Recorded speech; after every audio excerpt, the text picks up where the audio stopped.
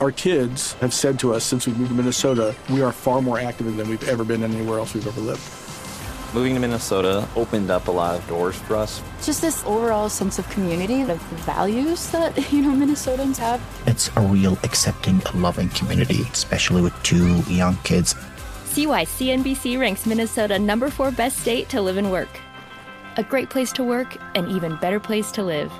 ExploreMinnesota.com/live.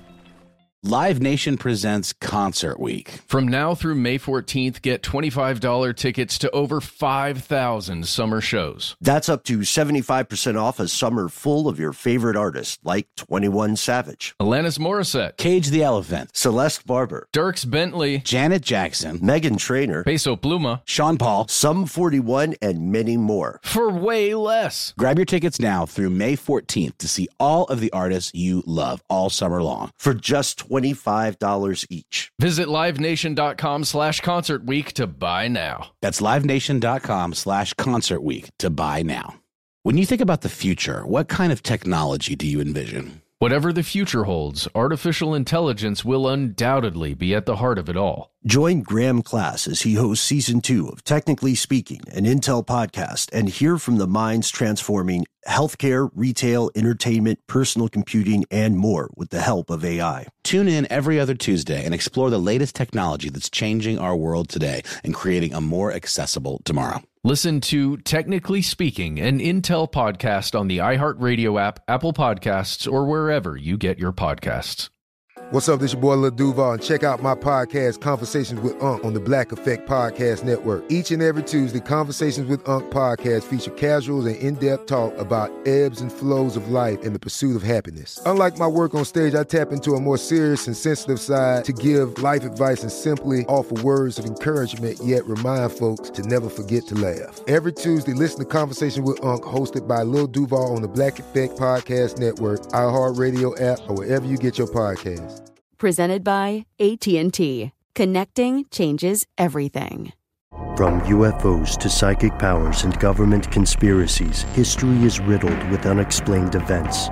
You can turn back now or learn the stuff they don't want you to know. A production of iHeartRadio.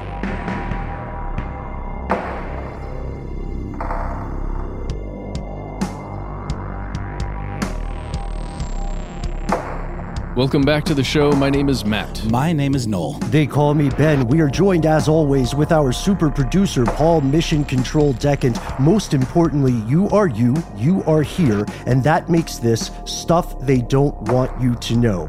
This is a very special episode for us. It's one we've been excited about for a while now. Today, we are diving into the culinary world. And as anyone who has ever worked as a chef or as a cook in front of house or more can easily attest, there is an entirely different universe behind the kitchen doors. It's a world and a reality that most diners and most restaurant patrons never really see. And it should go without saying, but we'll say it, the people in this world are some of the hardest working, most driven individuals on the planet. Today, we're getting a firsthand exploration of this world with help from 2 luminaries of the culinary universe, Hugh Acheson and Richard Blais. Thank you so much for coming on the show today, guys. Thanks for having us. What is up? It's really nice to connect with you guys in this video conference the way we're making this recording happen right now. You both have fabulous looking homes. Oh, thank you. Yeah, I really just have this stove and this cabinet behind me. The rest of the house is in shambles, but this is where I do all of my work now. Well, what else do you need? And these are troubled times. And let me say, you also both have fabulous voices. And I want to make sure that in this, our first, what is this, a 6-way Skype call, bunker recording situation? I want to make sure that everyone knows who's who. So if you could each introduce yourselves, just so our listeners can track who's talking, that would be amazing. Richard, do you want to go first? Hey everyone, this is Richard Blais, and no one has ever said that my voice sounds amazing. And coming from you, that is high praise. All right. Hugh? I'm Hugh Acheson. Yes, he's just some guy named Hugh Atchison. Well, the gravitas of that name and that voice alone, you need not say any more. Honestly, we're all really, really happy to have you both, and thank you so much for. I think this is our first ever 2 guest situation on Stuff They Don't Want You to Know. Isn't that right, guys? This is this is pretty close. This is new for us too, but we're in a time of new things and innovations. One thing we wanted to kick off today's conversation with is the concept of celebrity, right? Many of us in the audience, we know you from we may know you from your work in television, and sometimes there may be people listening today who are. I like the way you had put it earlier, Matt, who are even more familiar with your television work than they are with maybe the day-to-day food that you are creating. How has your notoriety affected your work as chefs? Has it helped? Has it hindered? Has it ever gotten weird? Yeah, I'll jump in, I guess. Richard Blais here. One, has it gotten weird?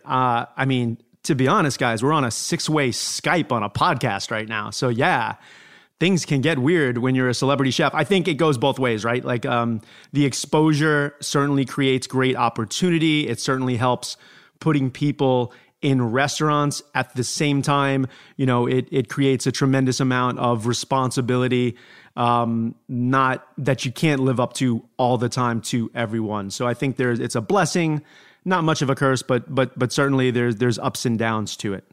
Yeah, celebrity is such a strange. I don't think any of us want to call ourselves celebrities. I'm just a guy who cooks. TV's occupied about 2% of my working life, probably even less. Like writing a book, it just gives you a bigger footprint.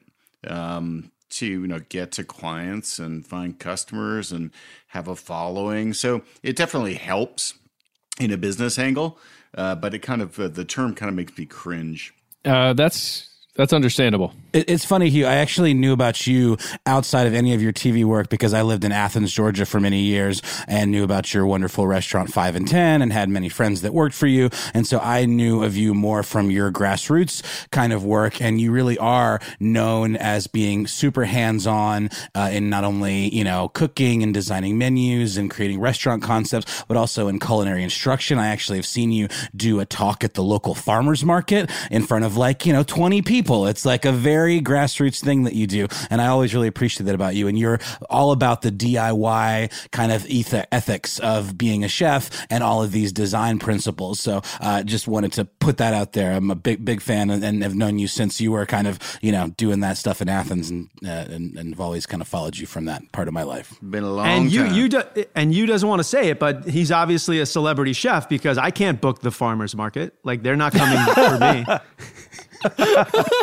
Well, this is something I want to get to, you guys. My first job I ever had was at a private club in Atlanta called the Piedmont Driving Club, and it was working, in a kitchen there. And I really thought this is what I wanted to do. And I know there are a lot of people out there listening who have aspirations of becoming a chef or getting into the industry in some way, more so than, just serving drinks or food. What were the pathways you guys took to achieve that? And is there any advice you can give to someone who's looking to kind of follow in your ways? I would definitely advise against not going into this business right now, but there's no jobs and there won't be any jobs and it's going to be a lot worse. But, I got into this business because I'm the black sheep of a very academic family.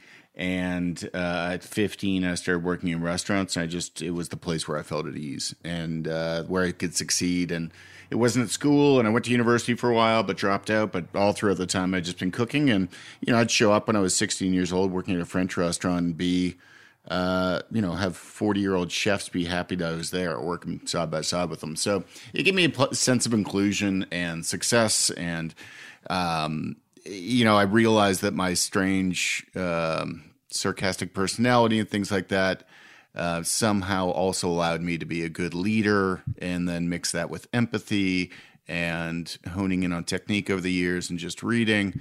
I think it just, it's also it's a business that is, it's this endless fascination for me, because I can learn about food and beverage and hospitality and design every day of my life and never get tired of it. There's so much to learn about food. And so when you find an occupation that really jazzes you like that every day, it's exciting. And right now, we've all changed jobs in the last month and a half, 2 months. So that's exciting too, even in a crisis situation, which is amazing to me, the similarities between running a restaurant, which is very crisis and triage oriented anyhow, and then true crisis response, because there's a lot of affinities that chefs can bring to the table in that regard to fix problems quickly. I think it's a really, really great point. And I've seen so many restaurants here in Atlanta have to pivot, very quickly to this whole very carefully thought out to-go model.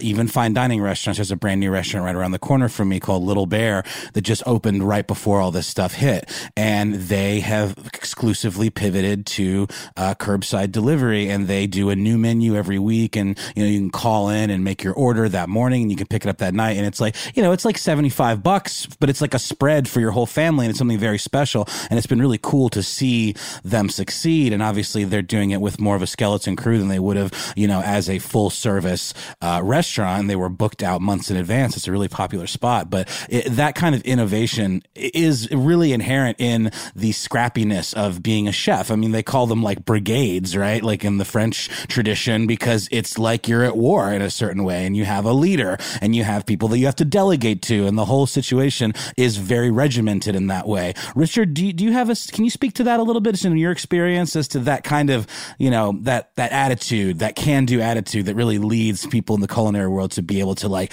make snap decisions and really kind of, just come through in times of stress? Yeah, I'm going to borrow what Hugh said there for the future, because being, every night of a service of a restaurant, there's some sort of drama or problem that has to be served. Almost every, other guest or other table has some sort of pivoting moment or situation that has to be fixed or solved. And I think that, again, the hospitality industry is sort of built for this. And, using the word hospitality there, like the old sort of adage that the customer is always right, has, really is the backbone of, being able to consistently have to pivot every, seemingly couple minutes, to make sure that everyone is happy. So, I think that that's ingrained in all of us. And I think that's the other side for me. If I look at my personal story, why did I fall in love with, cooking and being a chef? It was because it was one place where I could make someone happy right away. I could see it on their face. I could see it in their smile, and I got that personal gratification of it. And, quite honestly, now we have the ability to, turn those tables in a way and make people truly happy in moments when they really, really need it, like, some curbside pickup or whatever it is. That's well said. And I think we're hitting on an issue that's very close to everybody's mind right now, as we're readjusting, as we're adapting and improvising. And one thing that you both hit on that really pricks my ears up is you both noted, like 100%, like something always happens, right? Every service, there's always going to be something. And that's kind of a point that we opened with when we said, somebody might go into a restaurant and they might sit down, and to them, it seems like this is super easy. This is like a lazy tube ride down a delicious river. You know what I mean? And have no idea of what's going on behind the kitchen doors. So like with this in mind, are there things that you guys as chefs and as professionals wish the average restaurant patron was more aware of? Like what kind of, for lack of a better word, what kind of kitchen secrets do you wish that more diners knew? Well, I want to let you answer this, but I want to just follow up and thank you for the inspiration, because definitely the Willy Wonka Chocolate River tube ride will now be created at some point in one of my restaurants. Oh, Oh, that seems terrifying to me. Are you going to have the soundtrack? We have to. Oh, God. I'd say Pure Imagination is the song, but I don't want you guys to have to pay for it. Thanks. Paul, look into that. Yeah, I mean, there's a lot that goes on behind the scenes. I think it's... I think the number of people that it takes to really ensure good hospitality and full service is much more than people think. Behind the scenes is usually more people than people think, and the amount of work that goes into it is more. People always have an assumption that restaurateurs and successful chefs are rolling in it, and we're not. It's a very, very low margin business, and has only gotten lower. And it's a challenging business, but it's one that people do it because they love it, but it drives some people to bankruptcy and things like that. So it's never easy in that way. I mean, outside of that, I think that people generally understand what people really do need to understand, though, about restaurants is their satisfaction with the restaurant is really, past a certain point, it's really all in the consumer. So if you're a customer, you go into a restaurant and you're in a crappy mood and you're with your mother-in-law and a 4-year-old, the chances of me making you abundantly happy in a relatively fine dining restaurant are difficult. You're stacking the odds against me. So it's not my job. I mean, I can do my job well, but the customer's always still got to play too. Richard brought up the customer's always right. And I don't really ascribe to that anymore.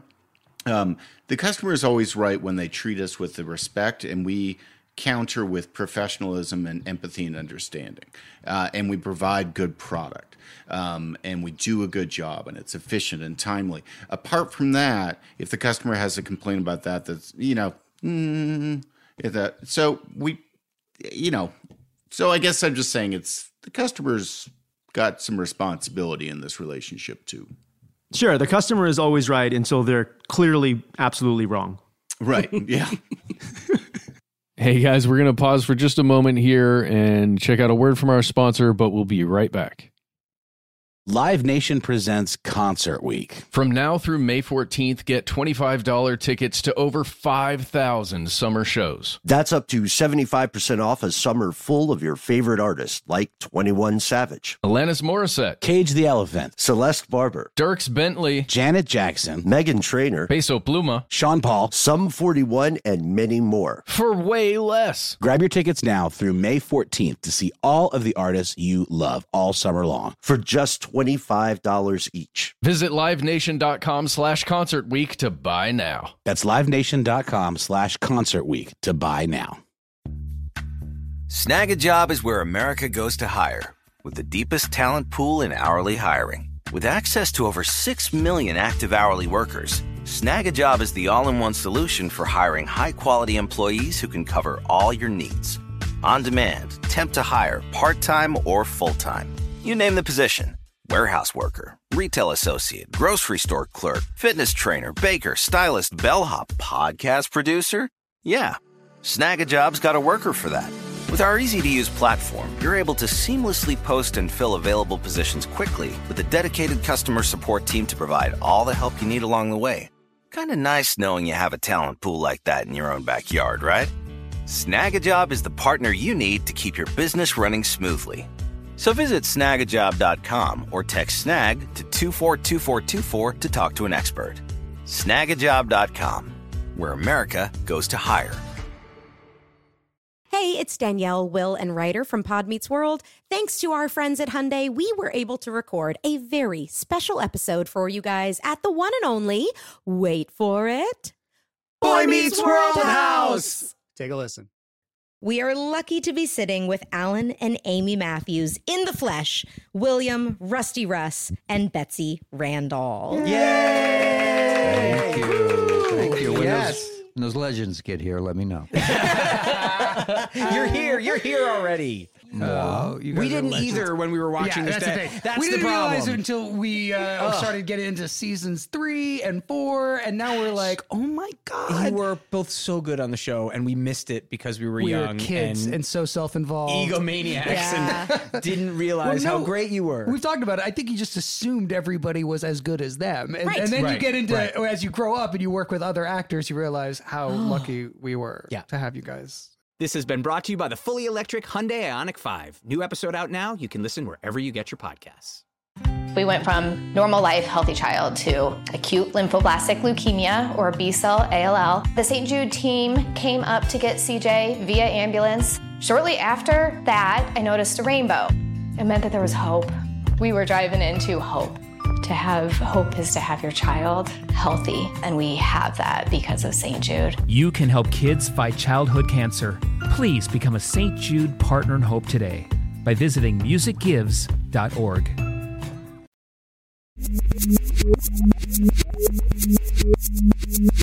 And we're back. Let's keep talking with Hugh Atchison and Richard Blais. All right, I want to jump to something that all of us have been dealing with our whole lives. As soon as you hit, I guess, what you would consider the adulthood marker, where you can go out to a grocery store and gather all of the things that you or your family needs to survive for a certain amount of time. You guys, as chefs and restaurateurs, I'm assuming, have spent a lot of time at grocery stores. I know for sure, Richard, you've been at Whole Foods a whole lot just from the Top Chef episodes. But there's, when we as an individual are going into a place to procure food that we are going to cook the way you guys would in a restaurant, what do we need to know about where we go, what strategies we use to do the best for ourselves, for our nutrition, for our economics? How do you make those decisions, and what should we do? Well, I think a lot of those decisions, it's kind of a tricky question, because I think a lot of the decisions that a chef will make is dependent on the skill and the training that they have. So, I mean, I'll just throw one out there right away that not buying the most expensive cut of meat or the most expensive fish because the market has created or inflated that price, and a braised stew with a piece of meat and some oxtails and bone marrow is probably going to be more delicious, and probably the type of food you're going to get at a restaurant like ours anyway. So one would be, it's dependent on the skill of the cook. So kind of tricky. So you might say a little bit, don't buy into the hype necessarily of even a place like Whole Foods, where all of those super pricey cuts of meat are available, and maybe there's a little bit of marketing behind this notion that, we can be just like pro chefs by buying this really expensive stuff. And really what's most important is maybe educating yourself and upping your basic skill set in the kitchen rather than leaning on buying expensive ingredients, right? Yeah. And I would say, well, first of all, the hype has sustained my career. So let's be careful what we say. But I will say that one of the things that has been fun, and I use that word very carefully during this quarantine, has been cooking at home. And, I hate to use the Top Chef word, but doing the quick fire challenge where, I found a package of Sanka behind my dog food bin the other day. And I don't even know Sanka still made instant coffee, and a can of tuna and some white beans, and, a piece of celery that clearly should be in the compost bin. And can I make a dish out of that? Can I make it delicious? It's kind of been fun in that sort of way, having to use all the ingredients in your house or freezer or cupboard. And that's what good chefs and great chefs like you do anyway. What did you do with the Sanka? I love that, because that's a coffee connoisseur. I know you enough. My wife made the Dahlonega, the 2-ingredient coffee, and it kind of went viral. She's got 100,000 views on this, Awesome. 2-ingredient coffee. It was kind of fun. I want to say here, Hugh, don't think I missed this, because we are on a video call. You've got a diagram. I'm the only moron who brings a visual aid to a podcast. But when you enter into a grocery store, grocery stores are very scientifically and economically studied as to what the layout is. You're going to go in, you walk past floral. It's the first thing they want you to see. It's pretty, whatever. And then you go into produce. But the trick is you want to stay on the exterior walls pretty much as you go around a grocery store. The inner aisles are where the crap is. So if you can stay away from that, except for the little scouting sapper missions in to go get your olive oil and whatever in your flour, then you're going to avoid a lot of really what is prepackaged and ingredients that you never should understand or probably shouldn't be ingesting a ton of. So stick to the exterior. But also, I think that cooking these days, and what I want to really impart to people often is, recipes are great. I love following a really good recipe start to finish. But what you really need to do to cook well is envision a Lego set, and you want 20 pieces. Each piece is a technique and a skill in cooking. Then you can just assemble them in totally different ways each time.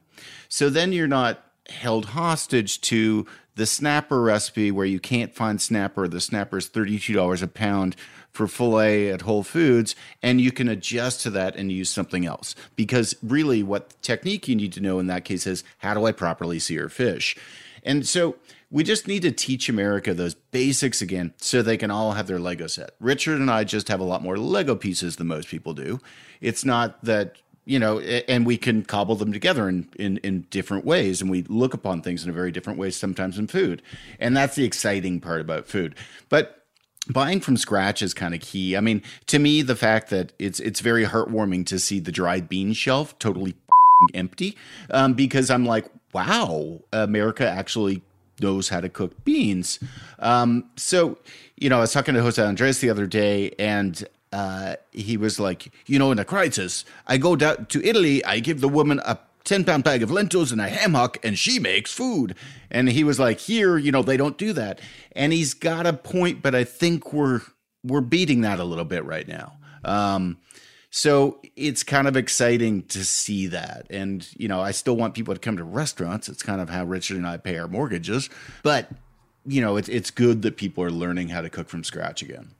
Yeah, one of the amazing things has been to just build on that is the absence of flour in every single market. And even in my household, I'm gluten-free until quarantine. And then all rules are gone. And we're baking homemade sourdough. There's no flour, there's no yeast in the stores, and everyone is, home baking sourdough. People are not gluten-free anymore. I know that some people are, of course, but California isn't. Some people really do have allergies, but 90% of the people who claim to have allergies no longer have allergies in the pandemic. Exactly. Oh, there'll be an email coming about that. So that's an episode of its own. Yes.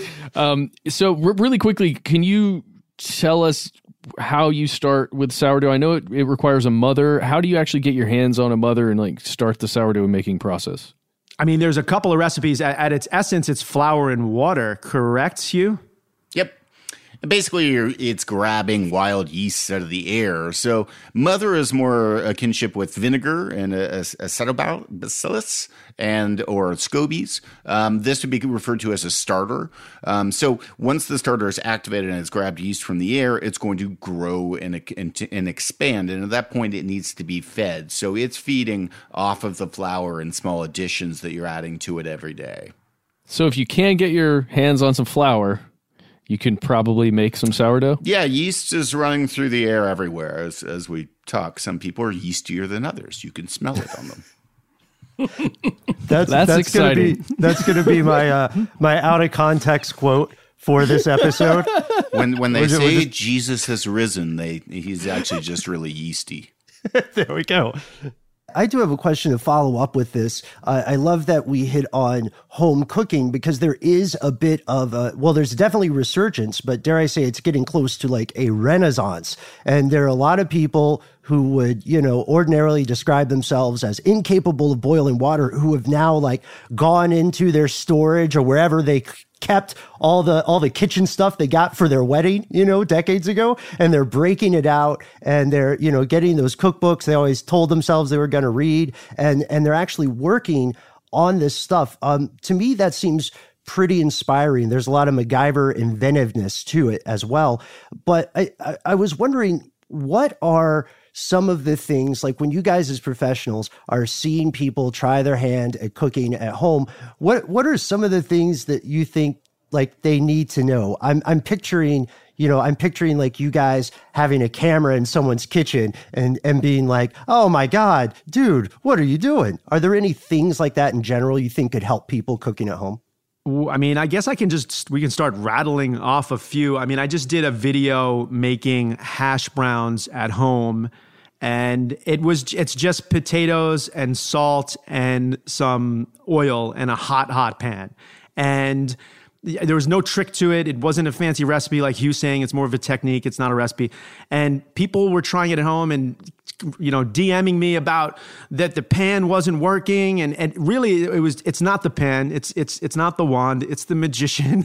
And it is, just something like letting the oil get hot enough so that whatever you cook in it doesn't stick to the pan. It's just the type of thing then when you're at home and there's a pan smoking and you're about to set off your fire alarm, that people freak out a little bit. Whereas when you have the experience of cooking professionally, the smoking point of a certain oil and that you have, that the pan's going to be okay. So little things like that, where it's more, again, everyone thinks they need the tool, especially for me being sort of known as a gadget guy. Guess what I haven't done in the last 30 days? I haven't cooked sous vide. I haven't used any liquid nitrogen yet. And if I do, it will be for the zombies. It won't be an ingredient in a recipe. It will be to disintegrate all the zombies. So I think some of it is just experience, but now people are getting that experience. And I'll send it over to you, Hugh. Yeah, I mean, I think that people are... they're coming. America is really intrigued with food right now. They're trying. I call it's the rise of the Allison Roman Empire. And I think that it's good, but I mean, Americans are still morons when it comes to food. I remember when I published my first book, I did a pear upside down cake. And so it calls for 4 eggs in the batter. And I remember having somebody hand write me a postcard saying it was good, but the eggshells were a little weird to get around. What? No, I mean, people, it's bleh.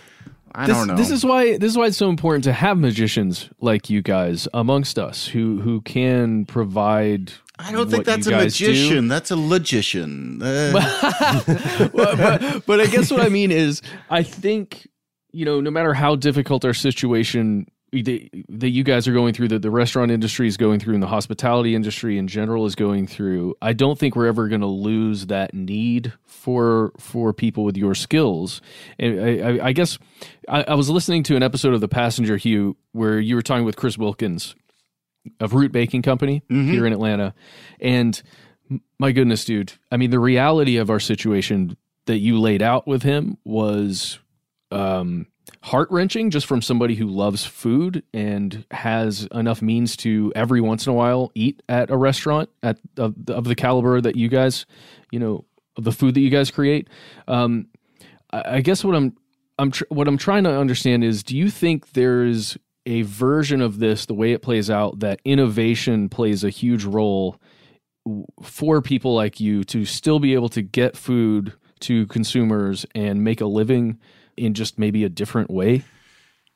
Yeah, I mean, there is, but I worry that is so shallow and basic, and it loses some core aspect of what I think is most important about true restaurants, which is hospitality. I mean, but we saw this coming before this. I mean, Richard can attest to this too. I mean, there are flaws in the logic of fine dining and what we do every day and we see it on the bottom line. And that's been, when we see the sweet greenification of America, it's kind of terrifying to a lot of us as chefs as to, is that really where we're moving towards? Because I don't want to go there. Just really quickly, in case anyone doesn't know what you're talking about, Sweet Green is like a kind of sort of Chipotle health food kind of chain that's in California, right? Is that what you're referring to? Yeah, and they started in Philadelphia and they've gone everywhere now. And I'm not dissing them. I think they provide a good service and it's a good product in the end. It's just what it lacks for me is service. It lacks the idea of a chef coming up with an inspired dish and nailing it and, really impressing that way. So we can come up with a lot of different ways to do really great to-go food and stuff like that as, giving people options of restaurant caliber meals to have in their home. I just don't want that to be everything we do anymore.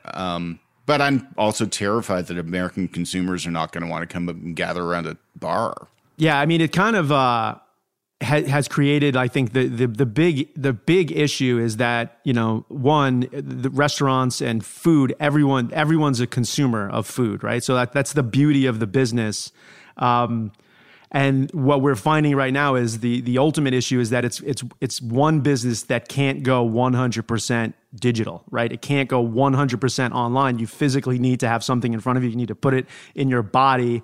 So, I mean, I think that's the massive challenge. But what Hugh was saying already is like, this has already been happening. Third-party delivery services for some of my places were, 30, 40% of specific locations business already. So in one way, we've seen this coming, third-party delivery, pickup to go, fast casual food. And quite honestly, through the last, horrendous moments, after 9/11, people had to adapt. Fine dining took a massive hit. 2008, I think that's when the single subject, restaurant was sort of born after that. So I think this is going to create something. I'm kind of excited, although it's going to be a challenge. I agree with you, is I'm kind of excited for at least the challenge of, can you create some sort of restaurant experience, perhaps at home? And, it's never going to be the same. But the challenge itself, I find somewhat inspiring. Just kind of dawned on me. It's like some of those meal prep services like Blue Apron, which, I think is a interesting idea. It's like, hey, watch out. They're a sponsor. To the point of what I was saying earlier about not buying into the hype and don't want to put any of you guys' livelihood at risk. It's so hilarious that Blue Apron and all those meal prep services sponsor literally every podcast. Oh, I know. But let it fire. Yeah. I want to hear what you. I want to hear where you're coming from. I think Blue Apron and groups like that were becoming untenable before this. Now they're probably the happiest companies in the pandemic economy, other than 3M and Zoom. So it's interesting to see how long that's going to last. I don't know. I mean, what is this is going to completely change our industry. And I mean, I'll come back. I mean, we'll be okay. I'm not worried about reopening. I'm worried about 6 months after reopening, when the landlord's still trying to lean on me because he wants to do a slight uptick in rent. And I'm like, dude, we're doing 60% of what we did last year. You can't raise the rent on me because there's nobody who's going to open up a restaurant here. So, I think we are empowered right now because, what I used to hate when bosses would ever say this to me is becoming true, which is, landlords need me right now. They need me. So they have to make me happier. That's really important. But it used to be like bad bosses will be say like, there's 10 other people behind you for the job. It's like, well, that's actually going to be true right now. No, it's really true. I actually heard an interview on NPR today about a property owner, a commercial real estate owner whose tenants, who are business owners, are not able to pay rent right now. And he's like, okay, that's how it's going to be. I get it. I support you. I'm not going to collect rent this month. But then he in turn went to his bank, and the bank isn't giving him a break. The bank isn't passing on that to. I'm not. No, it's everyone's getting hit, but it's fascinating to see how this is going to play out, because eventually the banks are going to have to play nice. It's just inevitable. Like, what's the alternative? I don't understand, a future where the banks hardline everybody and close everything down. I just don't see that world. Maybe I'm being naive. I'm interested as business owners what you guys think about how that aspect plays out. Well, I mean, that aspect's really interesting. I'm glad you're speaking as a lobbyist for developers and landlords of the world. That's Noel. You have to realize that, like, our bottom line on profitability is a lot lower than landlords and developers. So I just think this needs to be a give and take. We've filled their coffers. We've filled their buildings with aspiring businesses that employ people and do well. They need us, and now more than ever. And I think that they have to pony up and be willing. I'm going to lose some skin in this. I want to see them lose some skin. And I hope I didn't misrepresent. That's really what my point was, is that eventually even the banks are going to have to lose some skin. Everyone's going to have to kind of get on board with this chain of events. You know, the banks can't hardline everybody. The property owners can't hardline everybody. Eventually, everybody in this chain has to kind of be like, okay, we're in this together. How can we kind of prop each other up and help each other out? I think the one really good thing we've talked about before on an episode here, the really good thing that we have here, I think, for humanity as a whole, is that we do have in this scenario, a common enemy that happens to be a microbe, or a thing that is smaller than you would be able to see with a microscope, and it's affecting all of us. And it does feel like the only way out of all of this is a tremendous amount of empathy, which I think we, as a world, as a species, we could certainly use a ton more of. And this is actually a way to hopefully foster more of that. And if we can achieve that, then we won't have a major problem with the banks, because they're compounding interest anyway. So we'll be okay. Maybe.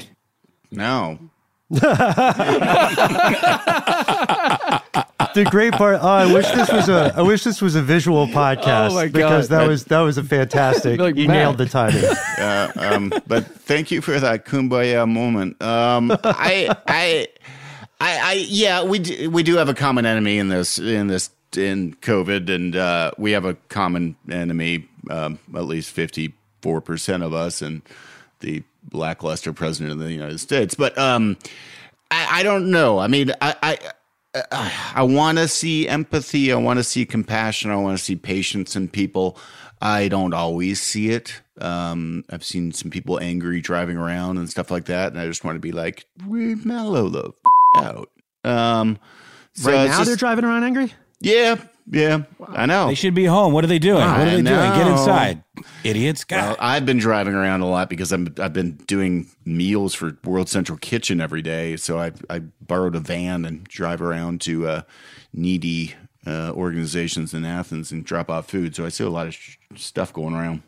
Wow. That's something that's key. And I'm really glad we're getting to this part of the conversation, because one thing that we've seen here in the U.S. and abroad has been this not just like a repurposing from a business perspective in the way we were talking about earlier, but a repurposing for community support. Now, to a degree, the stereotype about the American South is very true. Horrible things will happen here, but you're not going to go hungry, because everybody is always going to be like trying to help you, like throw food at you wherever you go. And what astounded me recently here in the South, but in the rest of the world as well, is seeing these initiatives that kind of grew organically, but so quickly, where people are, doing what you're describing, Hugh. They're saying, let's make sure that people who are elderly or immunocompromised and can't get outside have, if not some sort of human interaction, they have something to eat. And it made me think about how intertwined food is with community outreach. This sort of to your point, Richard, where you said, everybody is a consumer of this. What are some like community outreach things that you guys have seen that, that I don't want to be too like Pollyanna or optimistic or naive about it, but what are some things that you've seen or you've participated in that have inspired you in this current situation? Yeah, I mean, for me, everything's been well documented, but it's the, feeding and cooking for restaurant workers and employees, sending, food, to hospitals to take care of healthcare workers. Hugh mentioned earlier, Jose Andres, and, the support that I've even received on my platform to get donations to World Central Kitchen.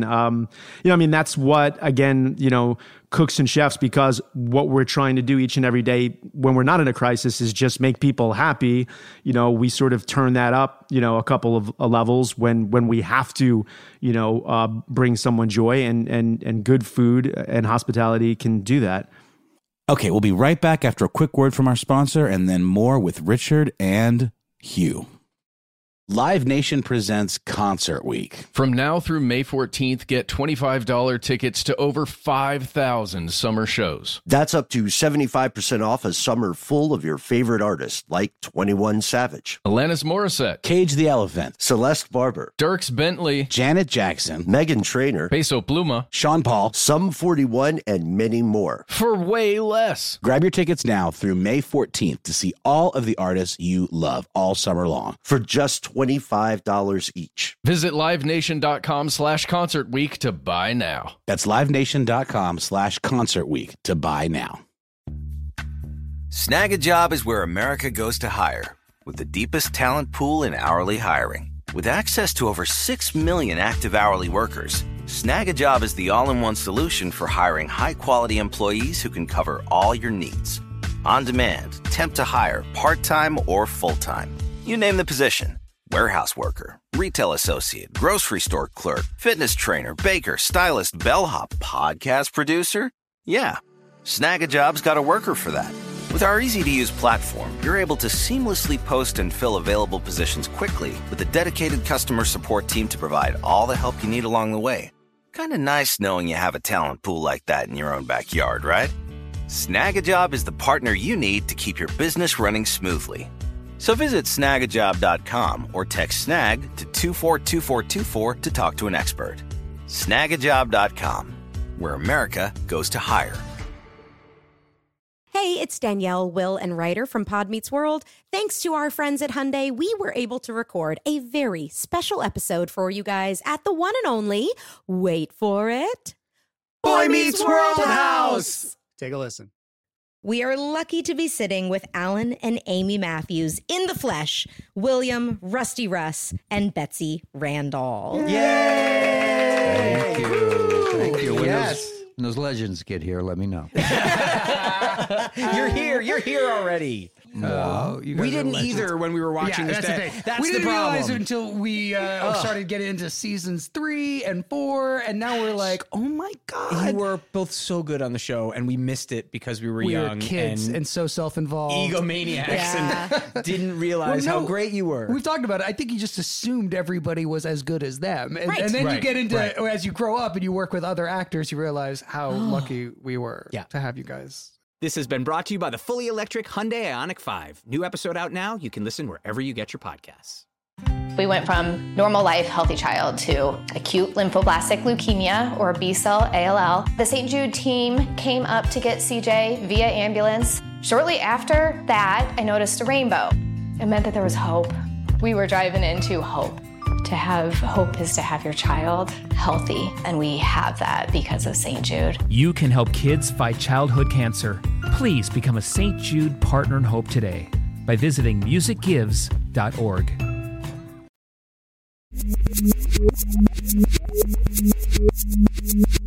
Okay, we're back. Let's get right back into it with Richard and Hugh. Can we switch gears for a second? Yes. Richard, you said the phrase quickfire. And I have always had a question because the three guys here, we've been on set before for various things, and you know, I've always had a question about cooking shows. So I'm going to use Top Chef as an example, but just because you guys have both had experience being on that show in various capacities, I think you could probably insert any competitive cooking show into this for this question, but generally, you will see a segment where there are contestants, chefs, cooking their hearts out for, an elongated period of time. And then afterwards, there's a whole different camera setup. There's a whole different, feeling and area where shooting is happening. I know for a fact that takes a long time to get right and to continue moving to shoot something like that. How do you keep that food that was just cooked furiously by these chefs? How do you keep the integrity of that food moving over to some other place and then kind of sitting out and waiting as you go down the line of, judges judging that food? We're not, as a judge, you're not judging food on temperature. Usually temperature is the one thing that everyone is, although different shows are a little bit different, that temperature is the one thing that everyone is understanding that, hey, this is not at its optimal temperature right now. So I think that's where you're going with that. People understand that it might have been, 5 minutes or 10 minutes or 15 minutes that the food or their plate sat there before it was judged. And, that can affect also the inside baseball scoop there is, as a cook and a chef, we know that, taste changes when something's hot or when something's cold. So knowing that or knowing the type of food to cook can sometimes become an advantage. There's lots of contestants, myself included probably, who know that like, a very cold, raw seafood dish might be a good thing to serve right off the bat because it's going to be cold. The judges are going to taste it first. It's going to have high acidity. It's going to sort of, affect the palate of what that judge tastes after this dish. So hopefully I'm not diving too deep into the game right there. But as a judge, we all sort of understand that, hey, temperature isn't to be considered most of the time. Yeah, I'll say more. I don't work with the show anymore. Neither do I. Quick fire challenge starts and then it stops, and then they read everybody rules and they reset cameras, and that type of thing happens all the time. There's other strategies involved. Richard's actually got a classic strategy, which I've picked up on, but I don't know if anybody else has. I don't even know if it's his strategy on his point. But in a scenario where we're cooking for a lot of people and they each have to approach us for that taste of whatever we're doing, and then they're going to vote en masse later on. I'm always of the mindset that like I just want to get as much as possible. Richard, not so much, because you're never told how many you have to serve. So Richard slow rolls.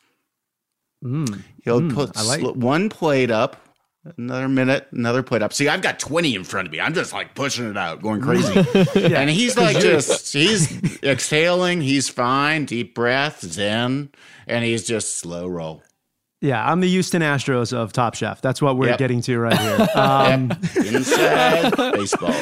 Well, that kind of thing is just so interesting to me when you're thinking about trying to make a television show and put out great food. That to me is always interesting, just how you actually manage the food itself. No, Hugh's breaking down a big part of the show is that, Hugh's an amazing chef who cooks in restaurants.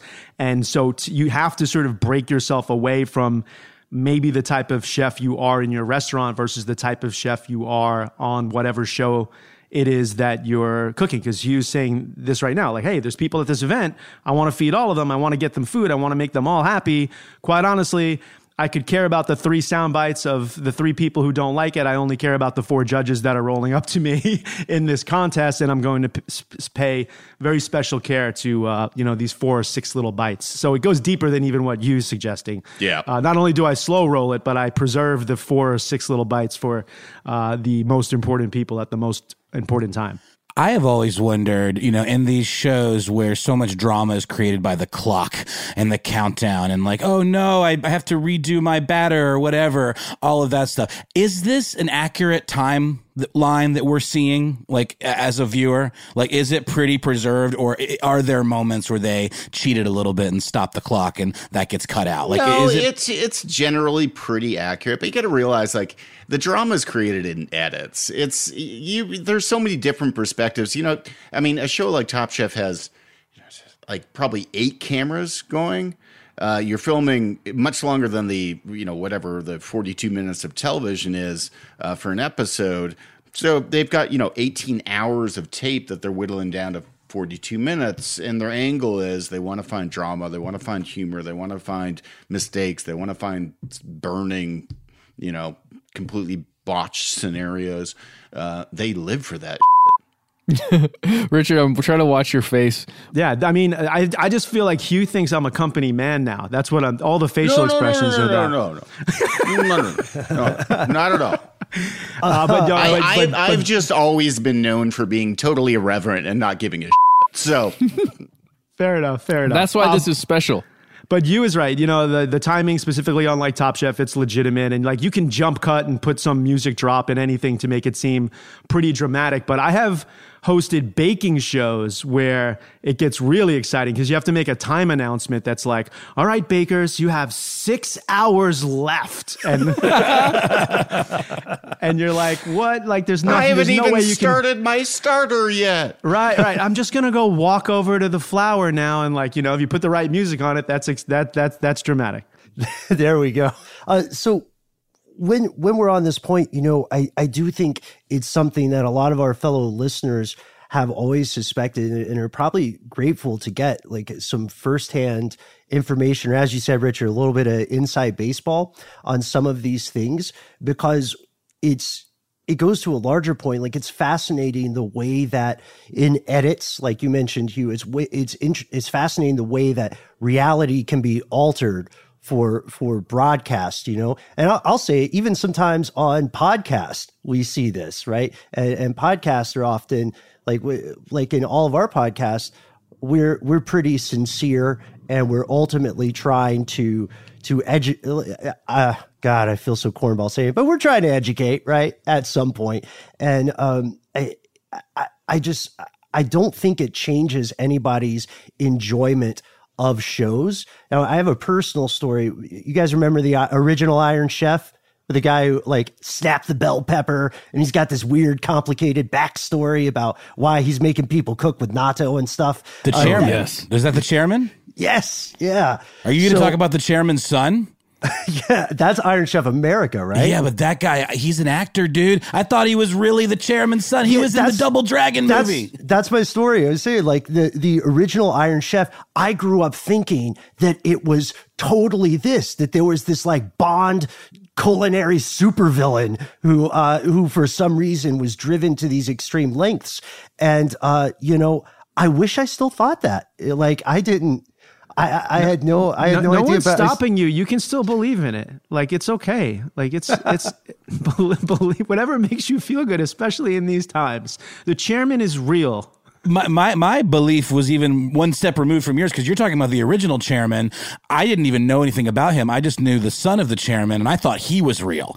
And then I realized he was Billy from the Double Dragon movies. But you're saying the original chairman is also some kind of actor?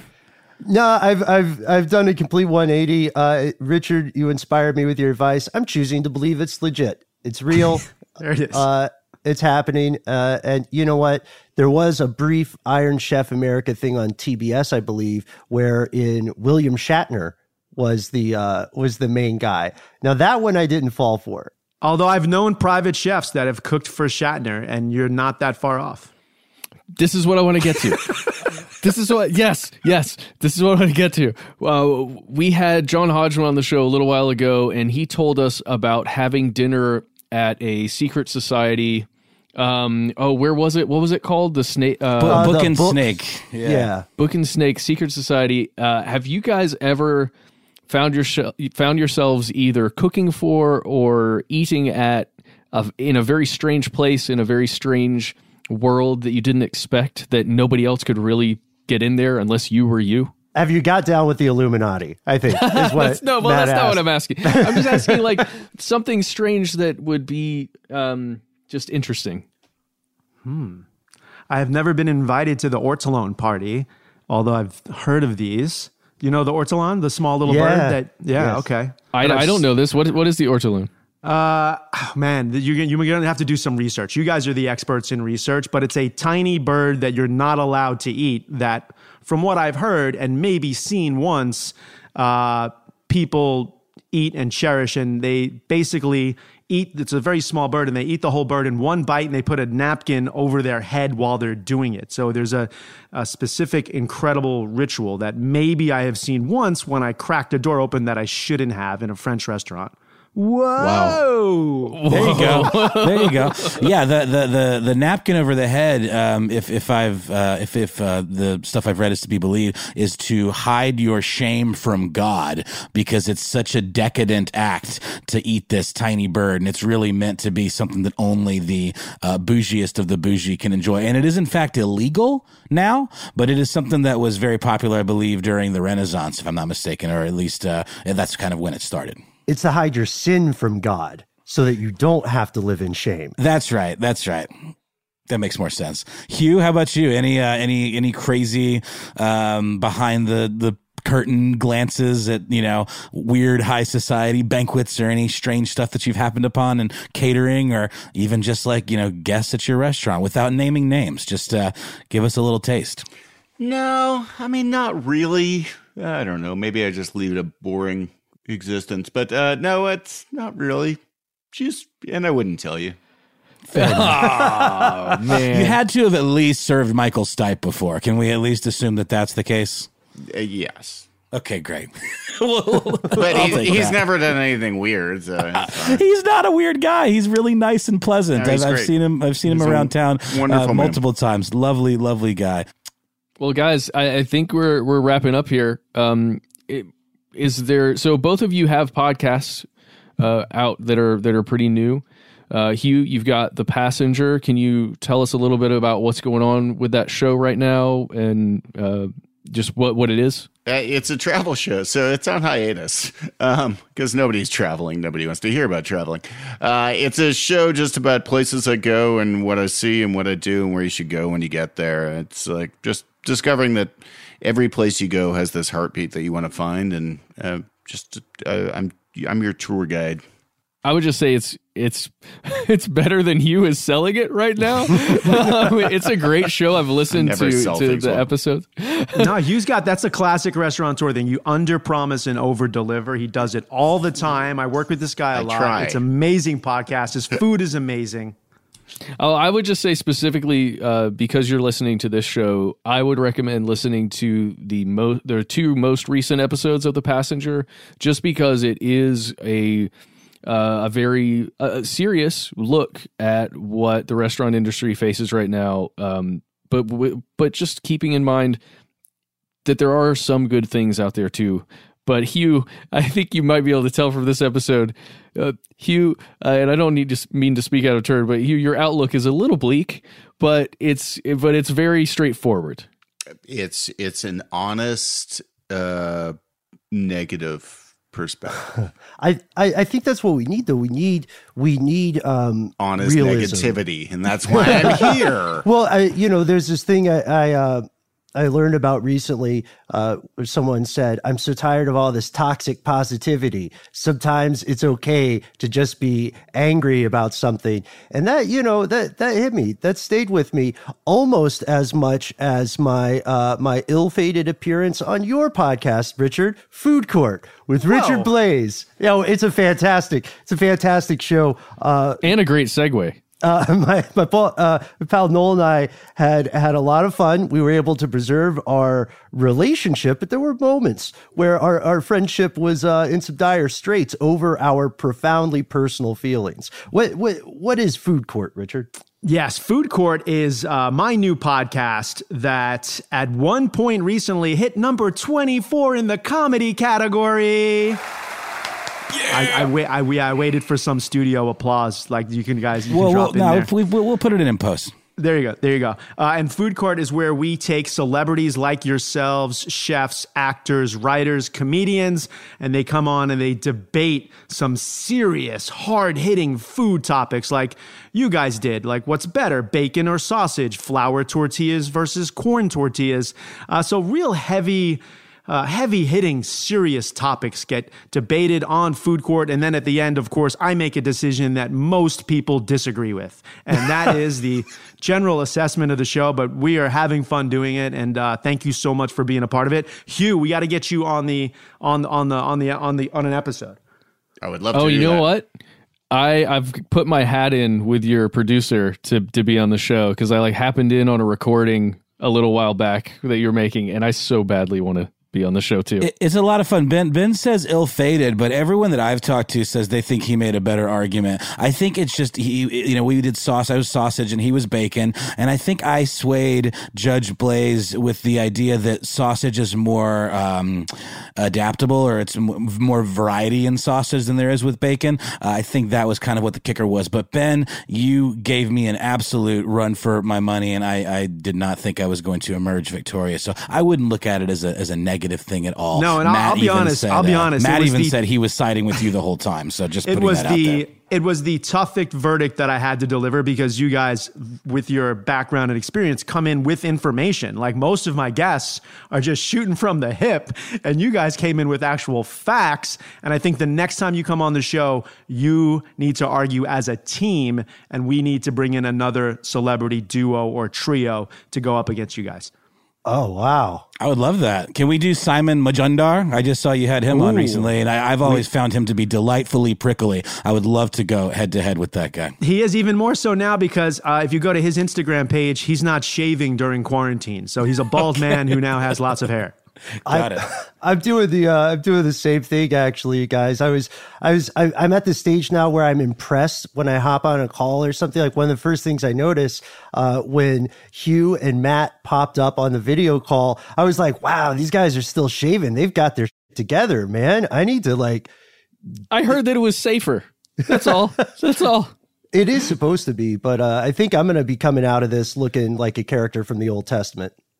You look like a really cool college math professor. Oh, thanks, guys. Like the cool Everyone professor. Stand on your desk, okay? Throw the textbook away.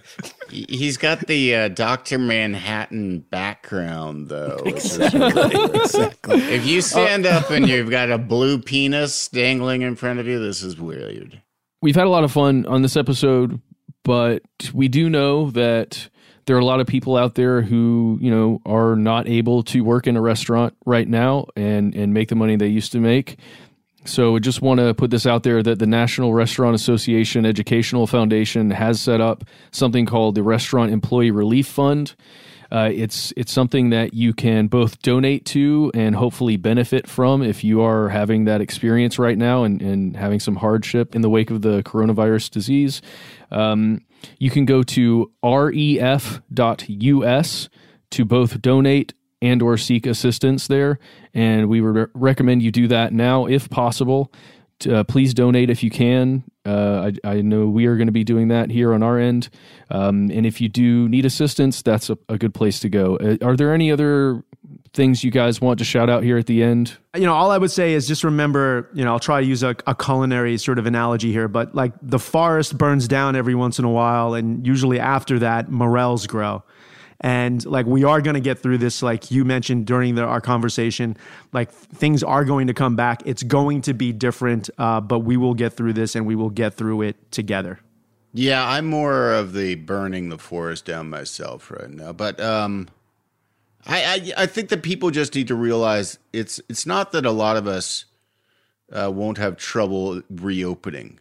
It's that a lot of this industry is going to have a lot of trouble 6 months down the line after reopening, unless consumers really make a good effort to do what they always have loved doing, which is going out and eating good food. One way or another, you're going to get it. There's going to be ways to get it. We're going to come up with those ways in a safe environment, and we just need your buy-in as eaters. Hugh, I heard a great perspective today about how that's really the case for this notion of reopening the country, reopening the economy. You can't just flip a switch. It's about people and their buy-in in general, whether it's spending money, whether it's going to restaurants, whether it's going to ball games or movies or concerts again. It's all about when are people going to be, comfortable enough to resume that. It's not about what the president says. You can't make people, just magically rejoin life the way it used to be. So there's going to be like a kind of a pendulum swing. It's certainly not going to be like a rebound, but I think,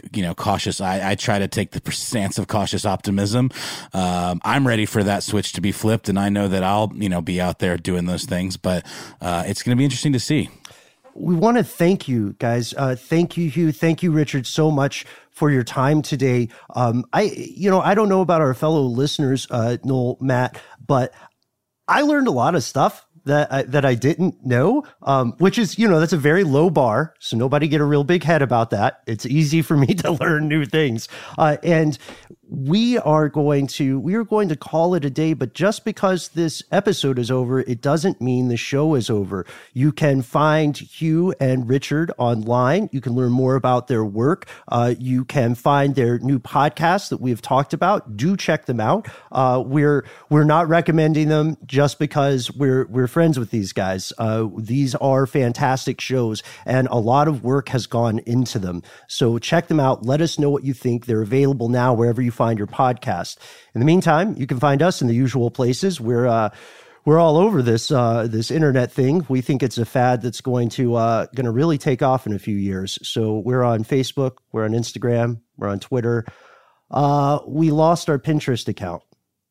Yeah, sorry about that. That was my fault, guys. I was inappropriately posting some things about Magic the Gathering, the copyright thing. Yeah, it's fine. You can find us on all those places. We're Conspiracy Stuff or Conspiracy Stuff Show. If you can call us right now if you want to, our number is 1-833-STD-WYTK. You can leave us a message. You might get on the air, or maybe you'll just send a message to us and we'll get to listen to it. You might get a call back from me. I'm kind of bored at night sometimes, so we'll see how that plays out. Right before we end here, do you guys have any open restaurants that are doing any kind of delivery or to-go or anything right now that we could support or that people would want to support that you'd want to call out? Yeah, people in Southern California and the San Diego area can support Juniper and Ivy, which is doing a weekly menu and curbside pickup, as well as a couple of locations of Crack Shack in San Diego and Orange County, California as well. Me, no. Just doing emergency food. Please support those restaurants if you can, and in any restaurant really. Like, my family is trying to do takeout as much as we can afford right now just to support our local businesses. I just recommend trying to do it as much as you can too. If you don't want to contact us, you don't want to do that stuff, you can always send us a good old-fashioned email. We are conspiracy@iheartradio.com.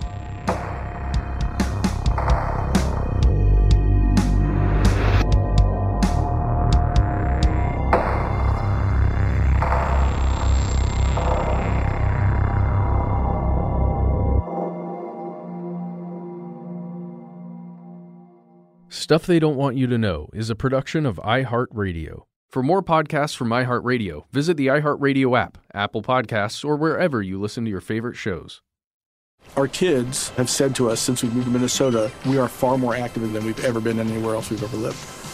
Moving to Minnesota opened up a lot of doors for us. Just this overall sense of community, of the values that, Minnesotans have. It's a real accepting, loving community, especially with 2 young kids. See why CNBC ranks Minnesota number 4 best state to live and work. A great place to work, an even better place to live. ExploreMinnesota.com/live. Live Nation presents Concert Week. From now through May 14th, get $25 tickets to over 5,000 summer shows. That's up to 75% off a summer full of your favorite artists, like 21 Savage, Alanis Morissette, Cage the Elephant, Celeste Barber, Dierks Bentley, Janet Jackson, Meghan Trainor, Peso Pluma, Sean Paul, Sum 41, and many more. For way less. Grab your tickets now through May 14th to see all of the artists you love all summer long. For just $25 each. Visit livenation.com/concert week to buy now. That's livenation.com/concert week to buy now. We went from normal life, healthy child to acute lymphoblastic leukemia or B-cell ALL. The St. Jude team came up to get CJ via ambulance. Shortly after that, I noticed a rainbow. It meant that there was hope. We were driving into hope. To have hope is to have your child healthy, and we have that because of St. Jude. You can help kids fight childhood cancer. Please become a St. Jude Partner in Hope today by visiting musicgives.org. Hey guys, back at the playground again, huh? Yep. You know what this playground could use? A wine country. Heck yeah, and some waves so we could go surfing. Oh, yeah. Love that. A redwood forest would be cool. I'm in. Ski slopes. Let's do it. Can a girl go shopping? Yeah, baby. Wait. Did we just invent California? Discover why California is the ultimate playground at visitcalifornia.com.